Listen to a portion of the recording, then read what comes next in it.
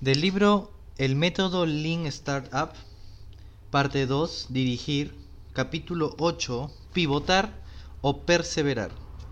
La contabilidad de la innovación lleva a pivotes más rápidos. Para ver este proceso en acción, veamos lo que hizo David Binetti, el director ejecutivo de Votizen. David había tenido una larga carrera ayudando a llevar el proceso político norteamericano al siglo XXI. A principios de la década de los 90, participó en la creación de USA.gov, el primer portal de gobierno federal. También había vivido algunos fracasos clásicos de startups.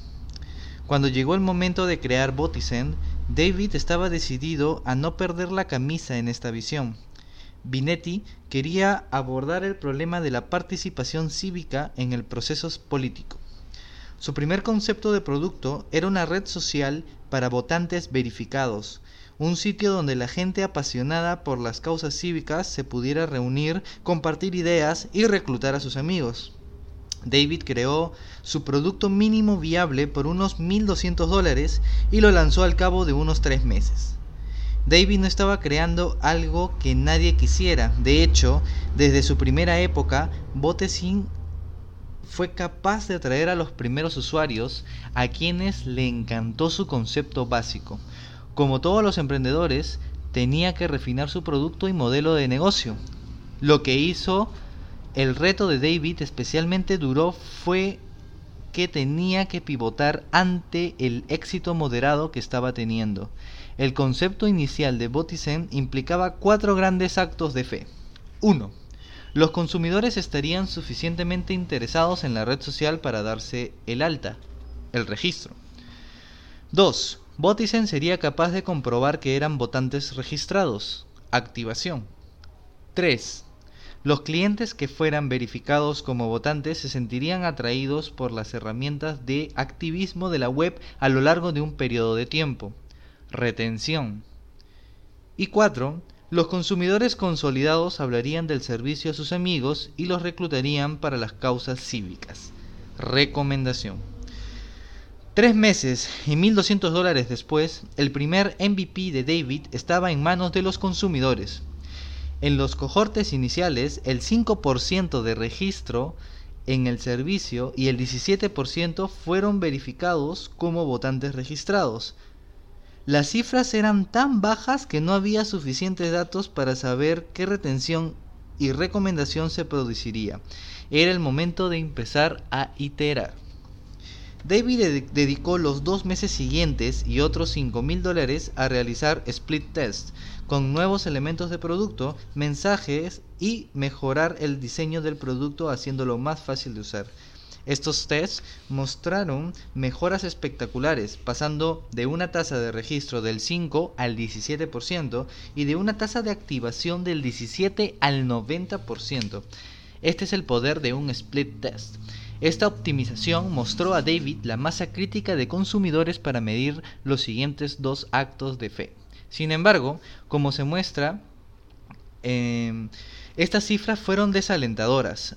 David consiguió una tasa de recomendación de solo el 4% y una tasa de retención del 5%. David sabía que tenía que seguir con el proceso de desarrollo y prueba. Durante los 3 meses siguientes, continuó optimizando, realizando split tests y refinando su lanzamiento. Habló con consumidores, realizó grupos focales e hizo una cantidad incontable de A/B testing. Tal como se explicó en el capítulo 7, en un split test se ofrecen diferentes versiones de un producto a diversos consumidores al mismo tiempo, observando los cambios en el comportamiento entre los 2 grupos. Se pueden realizar inferencias sobre el impacto de las diferentes variaciones, como se muestra en la tabla siguiente. La tasa de recomendación aumentó hasta un 6% y la tasa de retención subió hasta el 8%. David estaba desilusionado, había invertido 8 meses y $20,000 en crear un producto que no estaba dando vida al modelo de crecimiento que él deseaba. David se enfrentó al difícil reto de decidir si pivotar o perseverar. Esta es una de las decisiones más duras a las que se enfrenta un emprendedor. El objetivo de crear hitos de aprendizaje no es hacer las decisiones más fáciles, es asegurar que hay datos relevantes disponibles cuando llega el momento de decidir. Recuerde, en este punto David había tenido muchas conversaciones con consumidores, tenía mucho aprendizaje que podía usar para racionalizar el fracaso que había experimentado con su producto actual. Esto es lo que hacen muchos emprendedores. En Silicon Valley llamamos a esta experiencia quedarse atascado en la tierra de los muertos vivientes. Sucede cuando una empresa ha alcanzado un éxito modesto, suficiente para seguir viva, pero que no está a la altura de las expectativas de sus fundadores e inversores. Estas empresas son una sangría de energía humana. Por lealtad, los empleados y los fundadores de la empresa no quieren abandonar, sienten que el éxito puede estar a la vuelta de la esquina. David tenía dos ventajas que le ayudaron a evitar este destino. 1. A pesar de haberse comprometido con una visión, había hecho todo lo posible para lanzar el producto rápidamente e iterar.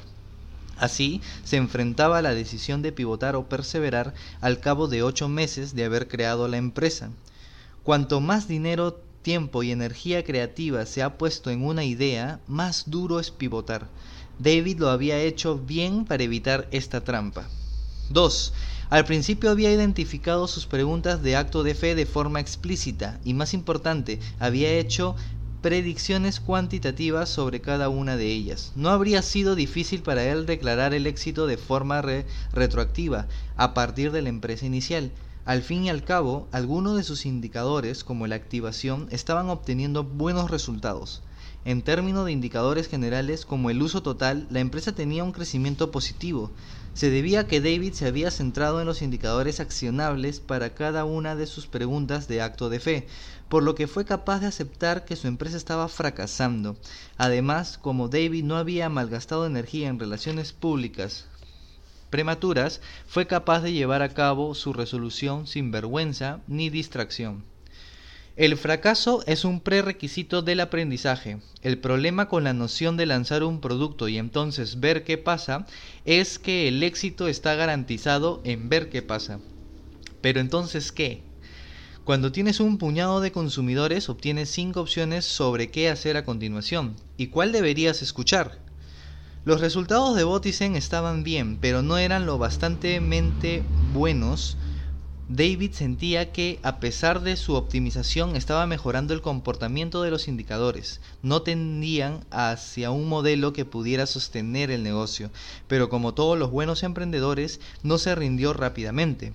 David decidió pivotar y probar una nueva hipótesis. Un pivote requiere que se mantenga un pie anclado en lo que se ha aprendido hasta el momento, mientras se hace un cambio fundamental en la estrategia para buscar un mayor aprendizaje validado. En este caso, el contacto directo de David con los consumidores demostró ser esencial. Había oído 3 comentarios recurrentes en sus pruebas. 1. Siempre he querido involucrarme más. Esto lo hace mucho más fácil. 2. El hecho de que demuestres que soy un votante es importante. 3. No hay nadie aquí. ¿Qué sentido tiene volver? David decidió llevar a cabo lo que yo llamo pivote de acercamiento, reenfocando el producto en algo que previamente se consideraba un elemento de un todo global mayor. Piense en los comentarios de clientes anteriores. A los consumidores les gustaba el concepto, les gustaba la tecnología del registro de votantes, pero no estaban obteniendo valor de la parte de la red social del producto. David decidió transformar Botizen en un producto llamado @2gov, una plataforma de lobbying social.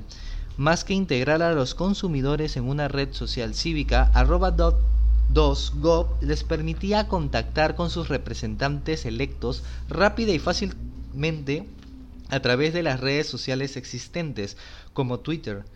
El consumidor se atrae de forma digital, pero @2gov traslada el contacto digital en forma de papel. Los miembros del Congreso reciben como resultado las peticiones en una anticuada carta impresa. En otras palabras, @2gov traslada el mundo de alta tecnología de sus consumidores al mundo de baja tecnología de los políticos. @2gov tenía un conjunto ligeramente diferente de preguntas de acto de fe para responder. Aún dependía de los consumidores se registraran, de la verificación de su estatus de votante y de que hablasen del producto a sus amigos, pero el modelo de crecimiento cambió. En lugar de confiar en un negocio dirigido por la atracción de clientes, crecimiento pegajoso, @2gov era más transaccional. La hipótesis de David era que los activistas apasionados desearían pagar dinero para que @2gov facilitase el contacto en nombre de los votantes que se preocupaban de estos asuntos. El nuevo MVP de David requirió 4 meses y otros $30,000. Ahora ya había gastado un total de $50,000 y había trabajado durante 12 meses, pero los resultados de su siguiente ronda de pruebas fueron espectaculares. Una tasa de registro del 42%, activación del 83%, retención del 21% y en recomendación un aplastante 54%. Sin embargo, el número de activistas que estaban dispuestos a pagar era menos del 1%. El valor de cada transacción distaba mucho de un negocio rentable sostenible, incluso después de que David lo hubiera intentado todo para optimizarlo. Antes de llegar al siguiente pivote de David, dése cuenta de cómo era capaz de demostrar el aprendizaje validado de forma convincente. Esperaba que con este nuevo producto fuera capaz de mejorar sus indicadores de acto de fe de forma espectacular, y lo hizo. Véase la tabla.